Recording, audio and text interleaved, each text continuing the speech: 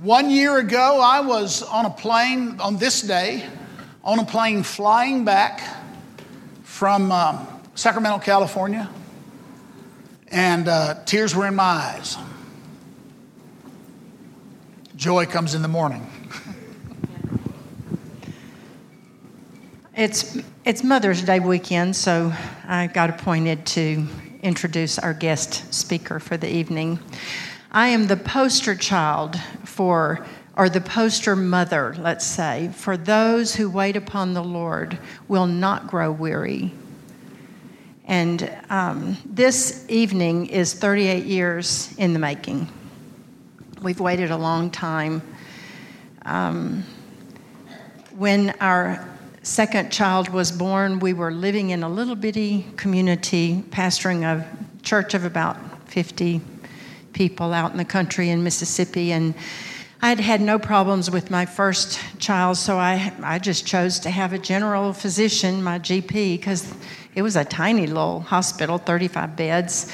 He was my doctor, and so I went into labor. Alan was in seminary driving 3 hours back and forth. He would come home on the weekends, and I would be the church whatever for the week, during the week. Well, on that, he decided I was 2 weeks overdue. That was a little bit of a clue. 2 weeks overdue, and he decides to stay the night and go at 5 o'clock the next morning to get to school instead of driving in on Monday night. And I went into labor on that Monday night, and I labored all night long. And at the change of the shift in the morning at 6:30, the nurse detected that Anthony's cord was coming prolapse. So that meant if he came through the birth canal, he was going to die.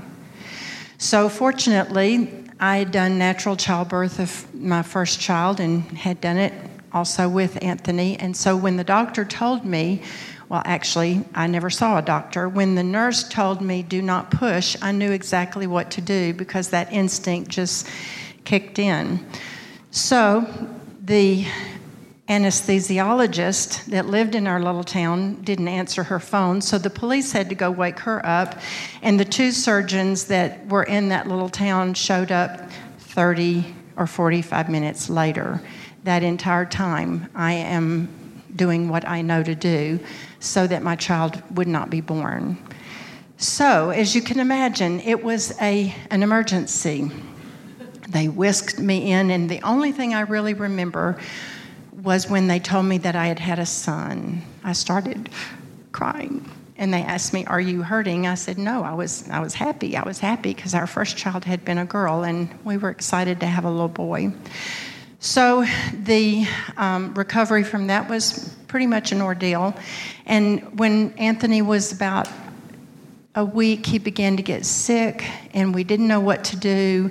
One doctor would tell me to do one thing, the other doctor would tell me to do something else. And I'll never forget that old surgeon who had grown up in our little country church made a visit to us on Saturday morning, and Anthony was on me all night long, and he was shriveled up to almost nothing.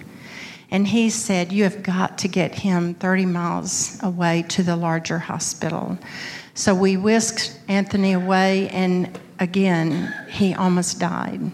Never did really know what was wrong with him. They did a spinal tap. It was a traumatic time in our life, and I'm still recovering from major surgery. But as you know, Anthony lived. Well, I hung on to that experience because I've always known that God has a plan for my son.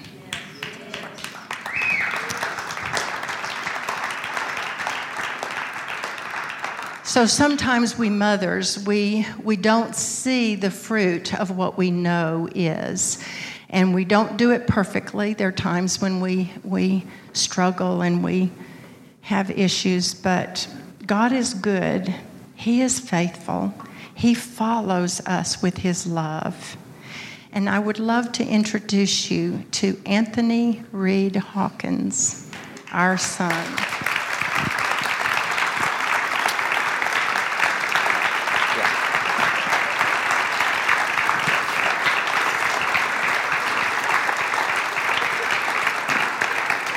So as I was worshiping, the picture that the Lord gave me was of the volcano on the Big Island.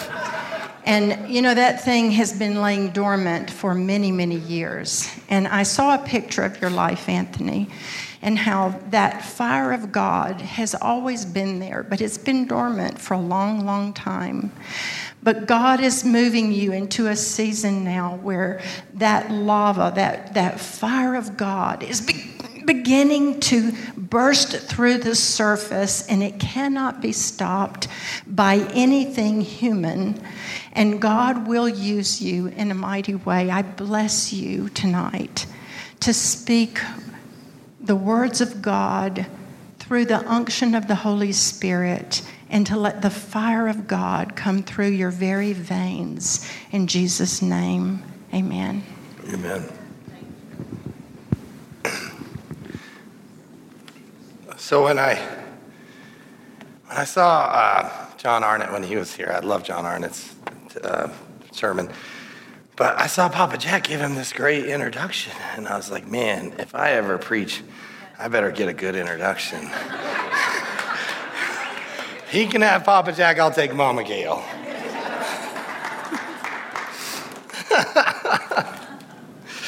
How are you guys doing? This is my Jesus bag right here. There's a whole lot of Jesus in here, and I don't really go anywhere without it. I'm not going to use most of it. It's just a crutch.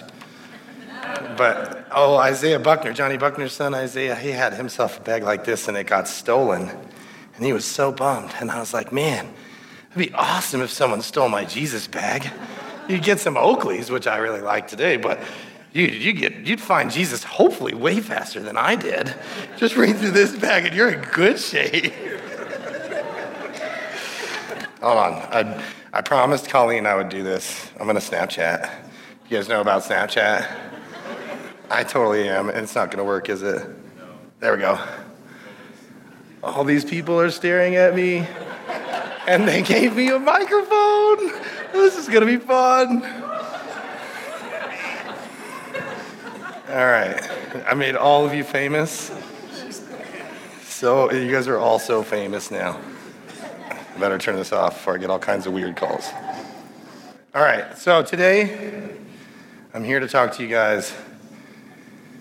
And the title of the sermon today is Just Say Yes. Well, actually, wait. Are you guys excited to be here today? Yeah? Tomorrow's Mother's Day. Do you guys love your mothers?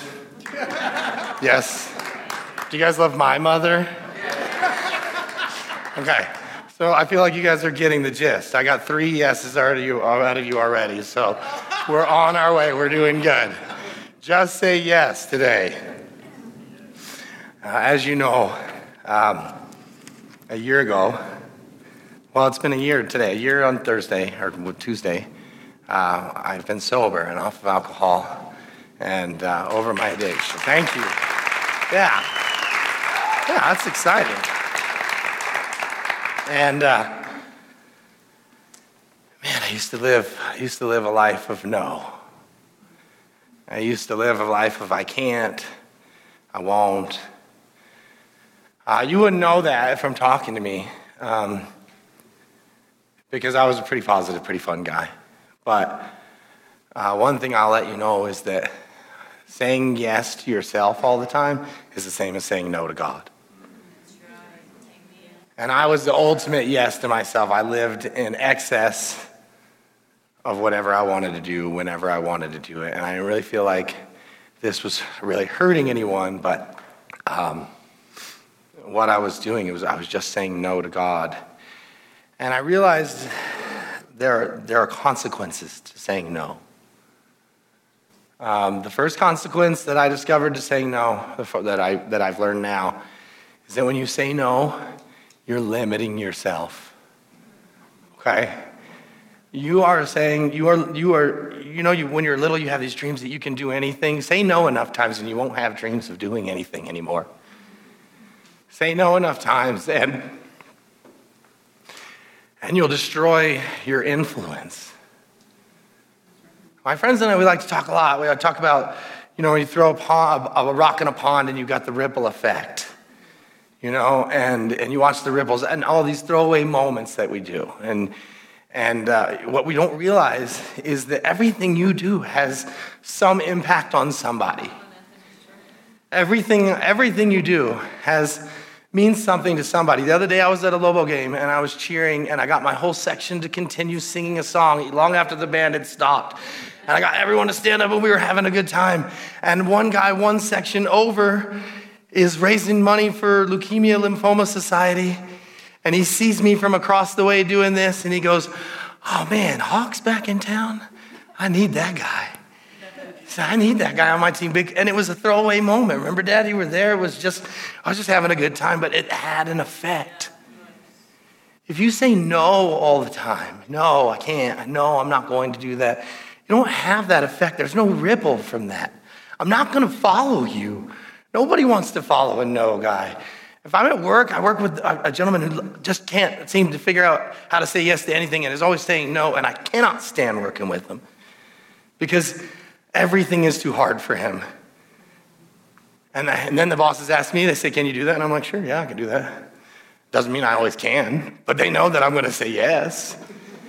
2 weeks ago, my job came to me and said, the corporate came down and said, we had to lay 2 people off, and you're the new guy. And they said, "We can't lay you off. We're going to promote you." And I got put in a different part of my job. They said, "You're the guy that always says yes." They said, "We can't." But see, you say no enough times, and it ends up destroying your identity. Not just your influence, but it is who you are. See, I remember I used to say no so much that I thought of myself as a failure. I remember I was in a job that I couldn't do anything else. It was all I knew how to do because I wouldn't say yes to a new opportunity. I was in a life that I couldn't escape because no was all I knew. I couldn't advance because there was no yes in me. It was just, no, I can't do that. No, I don't want to do that. No, I'm not going to do that. No, I'm not good at that. No, I'm not good at that. Pretty soon I said enough no's where I had that identity over myself as that I was a failure. And the only way I could learn to deal with this failure was to turn to my addiction. Mine was alcohol. There's plenty of addictions out there. There's plenty. You can be addicted to food. You can be addicted to the gym. Sometimes I have to cut myself off because I'm going to the gym too much because I'm like, dude, you're mad because you missed a day. But I couldn't accept the fact that my life was all about no.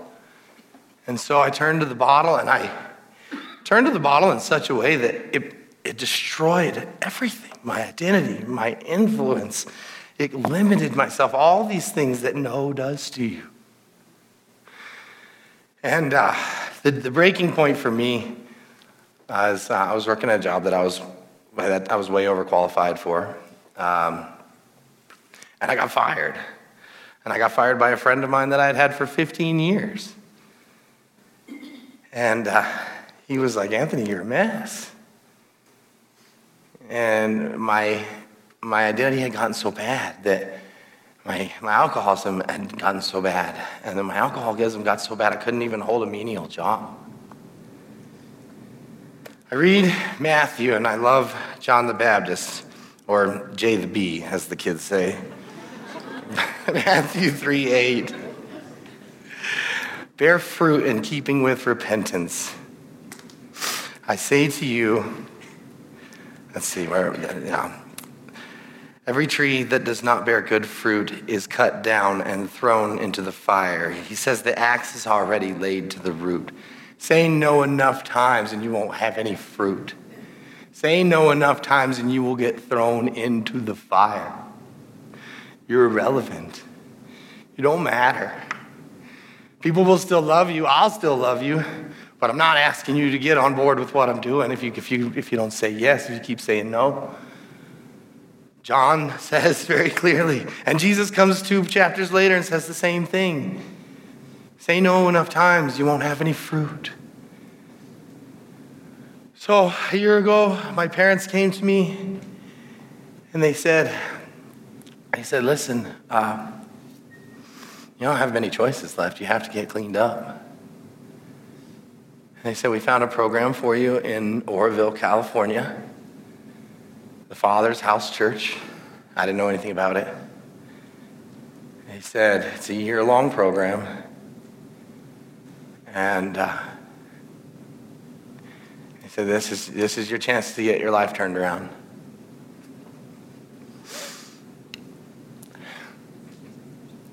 So I said yes.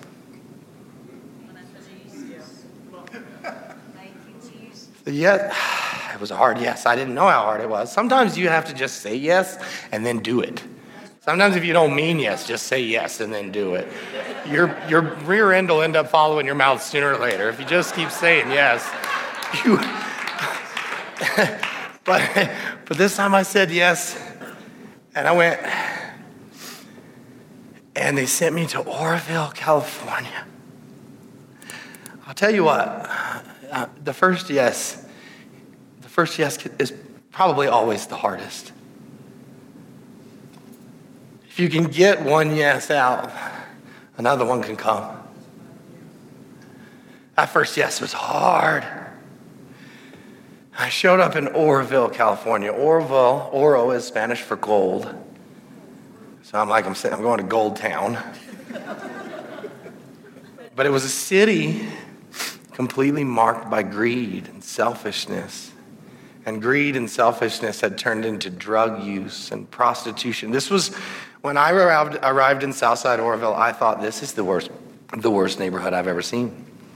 Every fifth or sixth house seemed to be half burnt down from a meth explosion. There were literally all day tweakers just walking in right by the house, mumbling, screaming at each other, gunshots on the regular on weekends. This place was scary, wasn't it, Dad? They didn't allow me to take a phone or I'd show you some pictures. Do you like how I didn't bring any slides or pictures? It's Mother's Day. I should have put a picture of my mom up there. I don't know. But inside of this neighborhood was this church called the Father's House Church, and a pastor named Steve Orsillo. And these people that I met there, their entire life was saying yes. I'm telling you, they showed me pictures of what the neighborhood looked like 20 years ago. And I always had a joke. I always said, if you ever get out to California and you get a chance to go to Oroville, don't. But the truth is, I really want to take some people there. I really want to take a team there. They host teams all the time, and they call it their Project 61. And I could go into that another time, but this church, here's a pastor who was a construction worker, and he had to look at a property in Oroville, and he said, oh my gosh, I could never live in Oroville. And he told his wife, don't worry, we will never move to Oroville. It's horrible. And he gets to Oroville, and God says, you're gonna move here. And he says, oh man, you gotta tell my wife. And he calls his wife, and his wife answers the phone, and she says, I think we need to move to Oroville. And he's like, sweet, thank you, dude. So they moved to Oroville, and they started this church where these people gave their lives away. Literally, I went there, and this was my regiment. Get up at 6 a.m, pray, have a devotional, breakfast, chores, go to work. We worked in the church. I pulled weeds all day. I painted houses. It was over 100 degrees, 40 days last summer. And when we got out, we'd have dinner as a big group, and then we'd go to church. Or we'd go to therapy, and then I'd go home, and I would do homework for an hour. Actually, I would do 2 hours of homework. And I got there, and I saw these people, and I thought these people are insane. Because you ask them, what do you do for rest? And they say, Jesus. And you say, when do you take a vacation? And they say, I'm on vacation. I'm with Jesus. I'm like, seriously, guys? You don't make any money. No, none of you have any money. You're all here as interns. There's 61 people in full-time ministry in a church of 180 people. These people were insane and amazing. And I showed up, and I was gonna kill it. I'd said yes. I was gonna go in. I was gonna be just this star rehab student. I was going to do more homework. I was going to work harder. I was going to get up earlier. And I did these things. And I thought, I'm just going to be, I'm going to be so good. I'm going to be so much better than anyone's ever been that's come through this program. And they saw that. And they liked it so much, they gave me an extra 20 days of blackout. Instead of 30 days of no access, I got 50. And instead of an hour's worth of homework, they gave me 2. Special homework from the pastor. They didn't see somebody that came in and was going to be this all-star rehab. They saw a broken man who thought he was hot stuff and thought he was better. And frankly, I realized what I looked like to them was a Pharisee. You want to find out who Jesus was most mad at in the Bible? The Pharisees, those who had heard their whole life and didn't know and didn't believe. He said, you've heard this your whole life. What are you doing here? I was in a program with so many fatherless guys that had terrible drug addictions, and here I am, a son of a pastor, sharing a bunk bed with them. They were determined to break me. And I'd stayed in trouble. And I didn't know why. Because I was blind. I was so blind. I felt like Bartimaeus some days. Some days I was like, Lord, if you could just heal me of this blindness, I believe you and I know you can. But some days I just was completely blind. And they saw a brokenness that I couldn't find, and they continued to break me. And I cried out to the Lord, and I said, Lord, I don't understand. I understand that I can't drink anymore, and I understand that I'm supposed to be in this process, and I can accept it, but I don't understand why I am the way that I am. And I prayed, and I cried, and I studied, and I prayed, and I cried, and I studied, and I worked tirelessly. You see, when you've had it all your life and you don't have the ears to hear, you have to cry harder. You're not like the lost that just find Lord and then you get this great transformation. When you're like me and you've had it your whole life, you have to really, really want it. And I fought. And finally I would get up even earlier and pray for an hour every day. And I fasted. I'd already given up alcohol, tobacco, talking to girls, looking at the internet, knowing if the Red Sox had won or not. I'd given up everything, and I still had more control to give up. I fasted every food that I liked. And for 10 days, I fasted one, and then for 10 days, I added another one, and for 10 days, I added another one, and then I just stopped eating altogether. I said, Lord, if you don't speak to me, if you don't fix what's wrong with me, I won't live.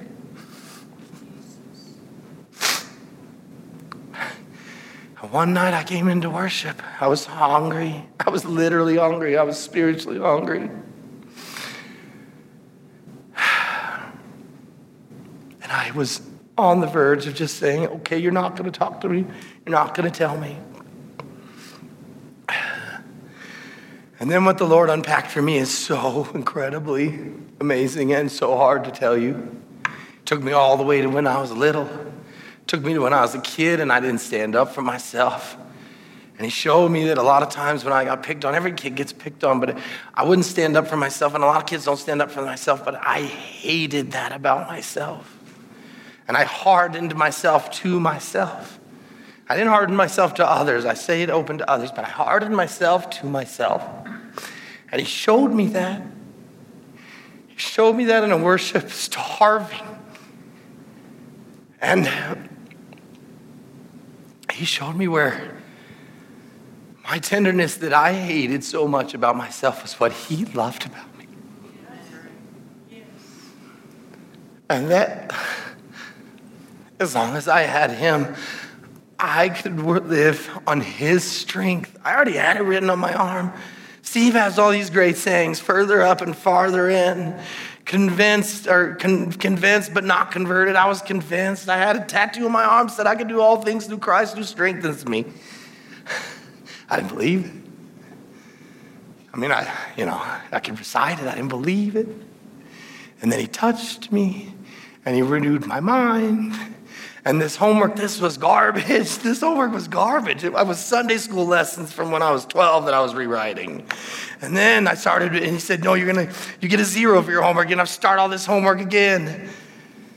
And when my Bible came alive to me, the words of Jesus were no longer spoken to Pharisees. They were spoken to the Pharisee that I was.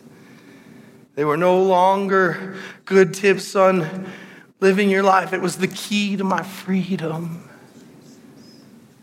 See, I didn't have any self-worth, and alcohol destroyed my self-worth. And I knew that I couldn't never drink again. I had to find out why. Alcohol destroyed my self-worth. If I don't have self-worth, I cannot love myself. If I can't love myself, I can't love you, and I can't love you or you, and I can't love my son. And I don't think there's anything wrong with drinking, but me having another drink is telling my son, it's telling you, Mom, that I don't love you. But my mind is renewed. My heart is renewed. I don't need it. And so finally, I left rehab, and I left early. I kind of made a deal with the Lord. I said, I don't want this to take a long time, so if you want to make it hurt a little more, I can deal with that. Because I'm pretty sure that you're either going to get patience or pain. If you want some revelation and some life change. And I chose pain. But I came home and I said yes.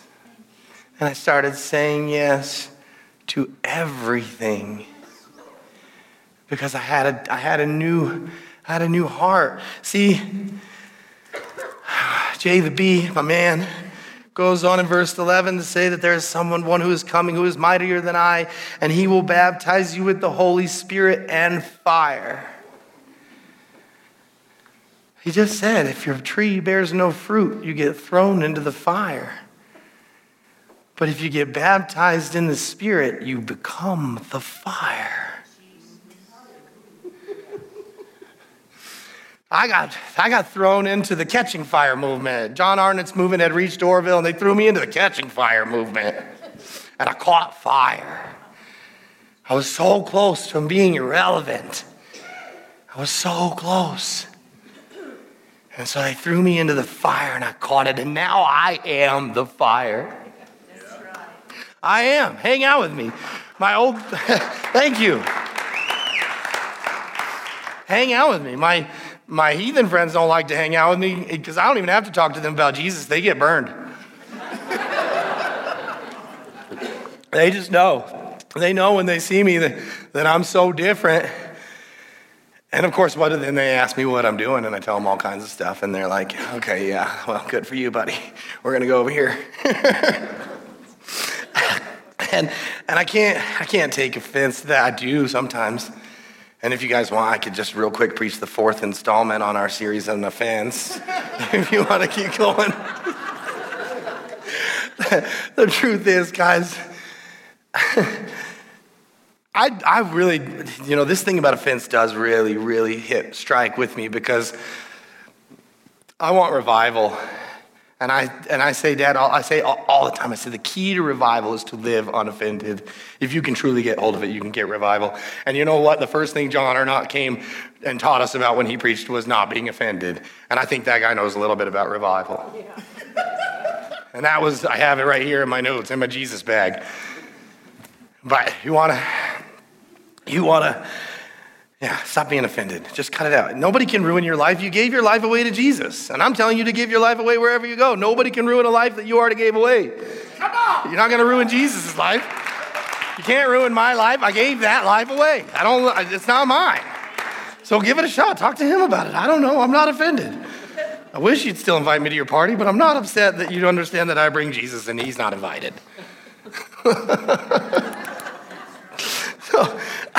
Anyway, I didn't mean to go off on that tangent, I promise. Where was I? Came home.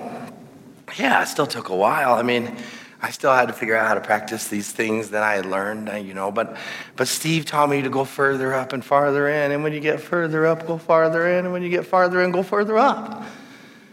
And the train's moving, and I'm going, and I'm saying yes. And every time I say yes, the train goes. And one of Steve's pastors, who I love, Ryan got up and gave him a message, and he said, just say yes now and freak out about it later. I love that saying. I leave for Myanmar in 3 days. I'm going to go join Overland Ministries. I don't know anything about foreign missions. I don't have to. I said yes. I'm standing up here preaching to you guys. My dad asked me to preach. I said yes. Okay. Then I'll freak out about it later. I'm going to Asia on Thursday. I don't know. Hopefully somebody knows what they're doing. I'm just going to go. Somebody asked me where you staying. I was like, I don't know. Jesus has that figured out, I'm pretty sure. They told me what I needed to bring. I'll bring that. I don't do these things. I don't do these things because I'm qualified to do it, just because I'm called and because I'm willing to say yes. Colleen says I overcommit. She'll tell you, but it's because I said no so many times. I don't want to say no anymore. I want to say yes. This is what yes will do for you. First thing yes will do for you will build your faith. You guys want to have stronger faith? Yeah. Yes. Want to have stronger faith? Just say yes to the Lord. Say yes and then just do it. And He'll figure it out. Man, my faith these days, oh man, I don't cry out to the Lord for help when I'm frustrated anymore. I could just quote scripture. I just say, I can do all things through Christ who strengthens me. I just say, for God so loved the world, He sent His only begotten Son, that whosoever believes in Him, with Him shall not perish, but have everlasting life. And then sooner or later, whatever I'm frustrated about, I got past. I'll tell you one day, and I love that Matt Jackson, I love you're here. Because one day I'd worked 3 13-hour days in a row. I swear to you, this is true. I worked 3 13-hour days in a row, and I had no energy to work another 13-hour day. And I told my foreman the next day, I said, I got 10 hours in me. That's all I can do. I'm going to die. He said, okay, workday starts at 7. By 2 o'clock, I look up, and we're doing this job, and I'm like, holy smokes, man, this is going to take us like 6 hours. I'm going to work 13 hours today. And I looked at my foreman, and he's somewhat of a believer. You know, he's a good old boy, as you would say. He's heard of JC. But I tell him, I'm like, look, man, my Bible says that with the faith of a mustard seed, I can move that mountain up there. I can't work 13 hours, so I'm calling in a storm. I did. 3 hours later, it was raining, it was windy, it was awful. We got the call from Matt Jackson. Matt called us and said, boys, get off the roof, you're going home. Yeah. That's what saying yes will do for you. Yeah, I got home, I got back to the shop, the weather was perfect. The moment we pulled into the shop, it was a beautiful day. I clocked out at 10 hours on the dot. I said, I told you I was only working 10 hours. If I had to call in an act of God, I'm only working 10 hours today, man. It's a true story, man. I never told you that Jesus got me out of that day of work, man. Good Lord knows you weren't going to let me go.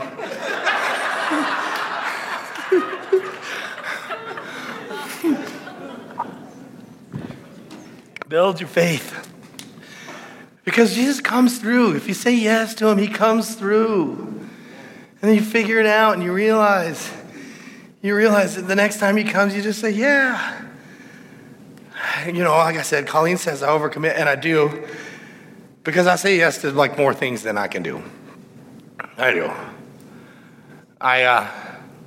My friend asked me to help him raise money for this charity, and so for 10 weeks, I've been trying to raise money, and we did a really good job. We set an astronomical goal, fell way short of it. But I don't carry the identity of a failure anymore. Come on. I don't live in the no. I don't say no. I said yes. I didn't reach that goal. Still raised a heck of a lot of money. I think we raised like $20,000 in 10 weeks. We raised money for the Leukemia Lymphoma Society, and we're still going strong. We got like 1 week left, and we wanted to raise 100. We raised $20,000. That's pretty sweet. I would look at you guys and say, what have you done? But you guys raised $100,000 for Heidi. So you understand. You're kind of preaching to the choir on that one. But I say yes. I say yes. Can I run the welcome team? Yeah, I can run the welcome team. Well, and guess what? None of you really are all that excited about helping me on the welcome team. I kind of have to drag you all kicking and screaming. But I said yes. I'm asking you guys, say yes with me. Say yes. This train's going. It's going further up and it's going farther in and it's going further up and it makes stops. But if you don't get on, it keeps going. Make the stones cry out. That's what Jesus said. I'll make the stones do the work. I ain't losing my job to a stone. I'm saying yes. Yes. What else is saying yes? Saying yes. Mark, don't we always talk about living life with no limits? Saying yes means I no longer have limits. I'm capable of anything, or at least I'm gonna try. And every time I fall short, it just means I learned something, and I'm gonna do it better next time, and I'm gonna go bigger, and I'm gonna go harder, and I'm gonna go. And I'm gonna say yes. You wanna go, Anthony? Yeah, let's go. Let's go. Saying yes opens the mouth of God. Do you wanna hear God speak to you? This is one of my favorite books of all these books, and this book was my prayer journal. Someone said, Anthony, you know what you should do? You should start a prayer journal. So I said, yeah. And I started writing down my prayers, and I wrote down what I was thankful for. And I just, I said, Lord, I feel your presence in my bones and in my heart. I'm facing tremendous tribulation, and I am innocent, and I fear the consequences of my action that I face, but I'm unblameable before you, God. And I just started writing to him. And I said, Lord, thank you for watching after me all these years. I rejected your truths for so long. I only hope to rejoin your flock as a son. You know what a son does? I'll tell you right now what a son does. A son says yes to his father without asking why. You want to be a son or a daughter? I do. When you're a true son, you say, yeah, Dad, and you don't even ask why. You know what did you say a couple weeks ago? I don't know. Sometimes the answer is, I don't know. Just say, yeah, okay, Lord. So I kept writing, and finally someone said, have you ever written down what Jesus says back to you? And I was like, well, that's a novel idea. And I'm like, but this is my own journal. Nobody reads this for me, so can't really mess this up, right? So I started writing. Lord, continue the work you began in me in California. Now that I'm home in New Mexico, I must remain humble and grateful. And the Lord spoke and said, let the people of New Life City be your guide. Let them teach you what I have taught them. Open your heart to the teachings of all my children. Remember that you shall live. And I write, and you're more than welcome. Anyone can read this if you ever want to read this. Pages and pages of the Lord speaking to me. If you don't know what to say yes to, start asking him. He'll talk to you. Write it down. Just write, and nobody has to read it but you. You can just write down whatever you think he said. And you don't have to bring it up here and tell it to everybody.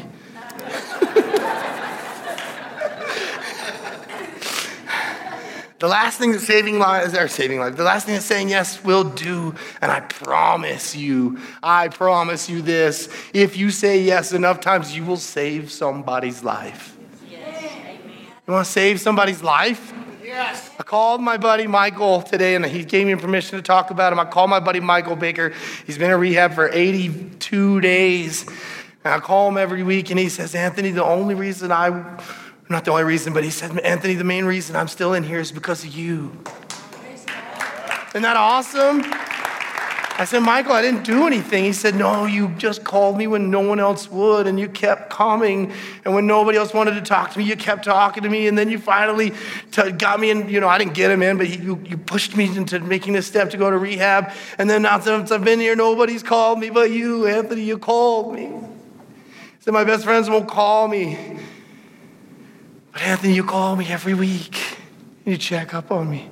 Wasn't that hard? I didn't think I was doing much. I just said, yeah, okay. said, you need some help? Yeah, yes. He said, Anthony, you saved my life. He said, I'll be home when you come back from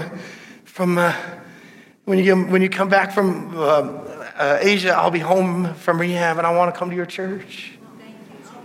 And I want to do the things that you do, and I want to live a life of sobriety. If you don't know, if you can't find what to say yes to, it's because you're not looking. I went to rehab. You know what meth heads told me? They told me meth is everywhere. It's not hard to find. I said, I've never seen anyone selling meth. I don't know how to find it. They said, you don't look for it. Oh, good point. I went to Steve Carlson. I think Steve's watching a live stream, and went to Steve's house, and he's moving firewood. And I said, where'd you get all this firewood? He said, just driving down the street, saw people chopping down a tree and asked them if I could have some firewood. I said, Steve, you just see people chopping down a tree on the side of the street? That doesn't happen. He goes, no, it happens, Anthony. You'll see it. I said, Steve, no. He said, I bet you this week you're going to see somebody cutting down a tree. I'm like, I live in the middle of the city. Everything I do is in the middle of the city. I'm not going to see some, whatever. I'm just move some more firewood. Steve, you're crazy. Thanks for praying for me. I don't know. And 2 days later, I'm going to an AA meeting. And I look up at the old Baptist church, Del Norte Baptist Church, and they're sawing down a tree on Montgomery and San Pedro. They're cutting this tree down. And I'm like, this is where Steve Carlson taught me Sunday school when I was in high school. I went up and they gave me some firewood, and I took it to Steve, and I was like, you're right. And Steve said, you just never looked before. You weren't ever looking around for anybody cutting down a tree. They do it all the time. You don't know what to say yes to? Look around. Seek and you shall find. Knock and the door shall be opened. Look. If you need help, well, we post stuff in paper and give it to you at the door. We put it up on the wall. Come to Encounter Weekend. Come help me on the greeting team. There's really no qualifications except that you're willing to smile. And I'll teach you how to just engage people. Man, that's a ministry I'm really passionate about, guys. I'm really passionate about being up at the front, having a team of people that want to get to know everybody that walks in the door. And I want to grow this church, and I want to put people on fire. And I care about building the ministry, and I care about what we do here. And I want people to come, and I want people to feel like family. And all I need is for you guys to say yes. That's all I need. Done it like 7 times tonight. Doing ministry training. Ministry training is, I say this, I missed every single one because of some other thing I said yes to.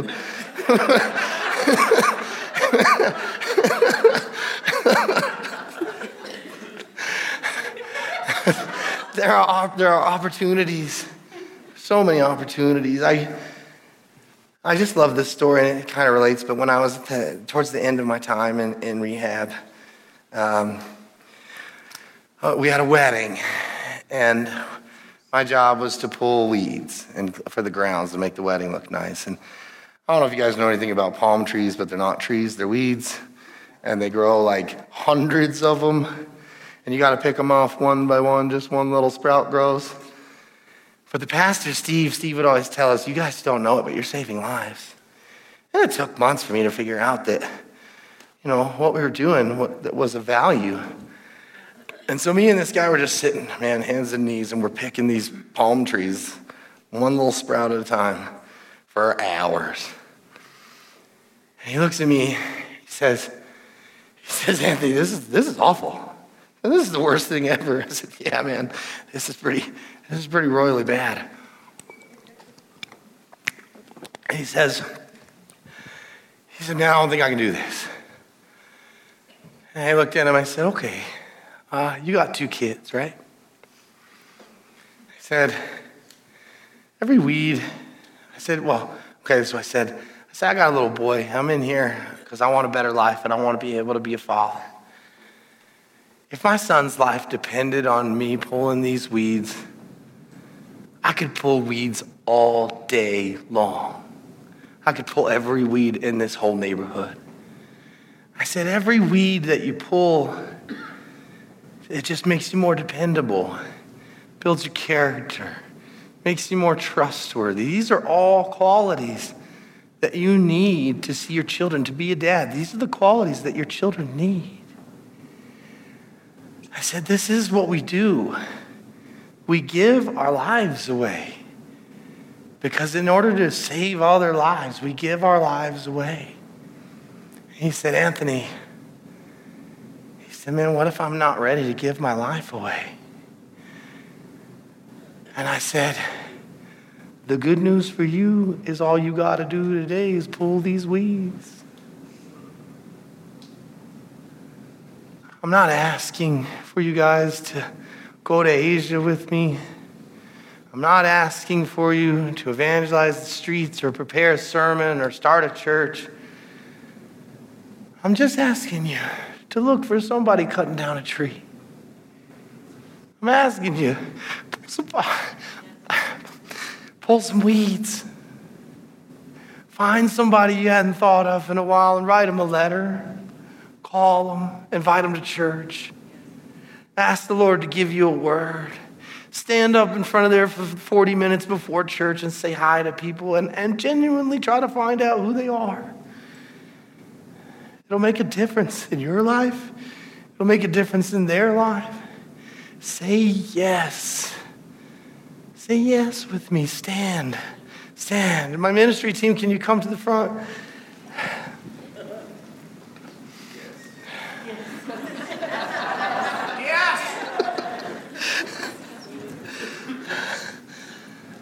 If you're on the ministry team, I want you to come and just stand up here with me. And frankly, if you say no, I'm going to start the sermon over again.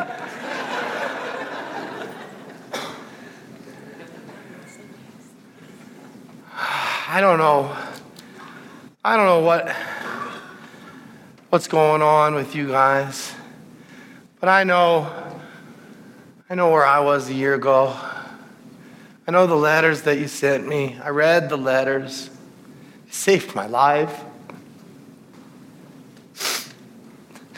I remember that I didn't have any strength of my own. I remember how broken I was. I remembered how a life of no had just robbed everything that I was worth.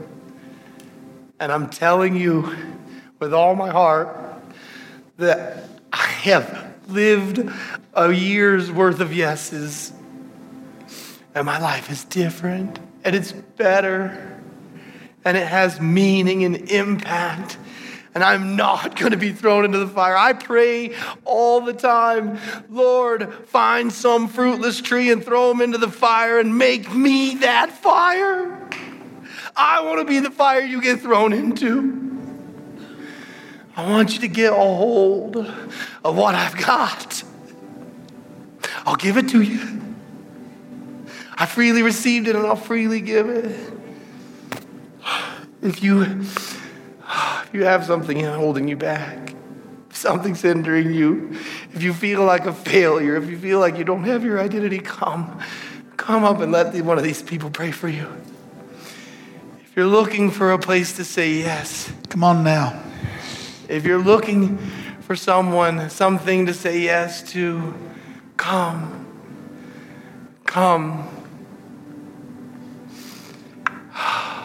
If you're ready to just join me, come and pray for these guys. Today is not the day to sit and stand there and stare at me and say, wow, I'm so proud of him. Today is the day to step up and say yes. Say yes with me. I promise. If you don't want to come up here, then just look at the person next to you and bless them and tell them how much you love them and how happy you are that they're here. I know that I'm happy and I know that I'm so grateful.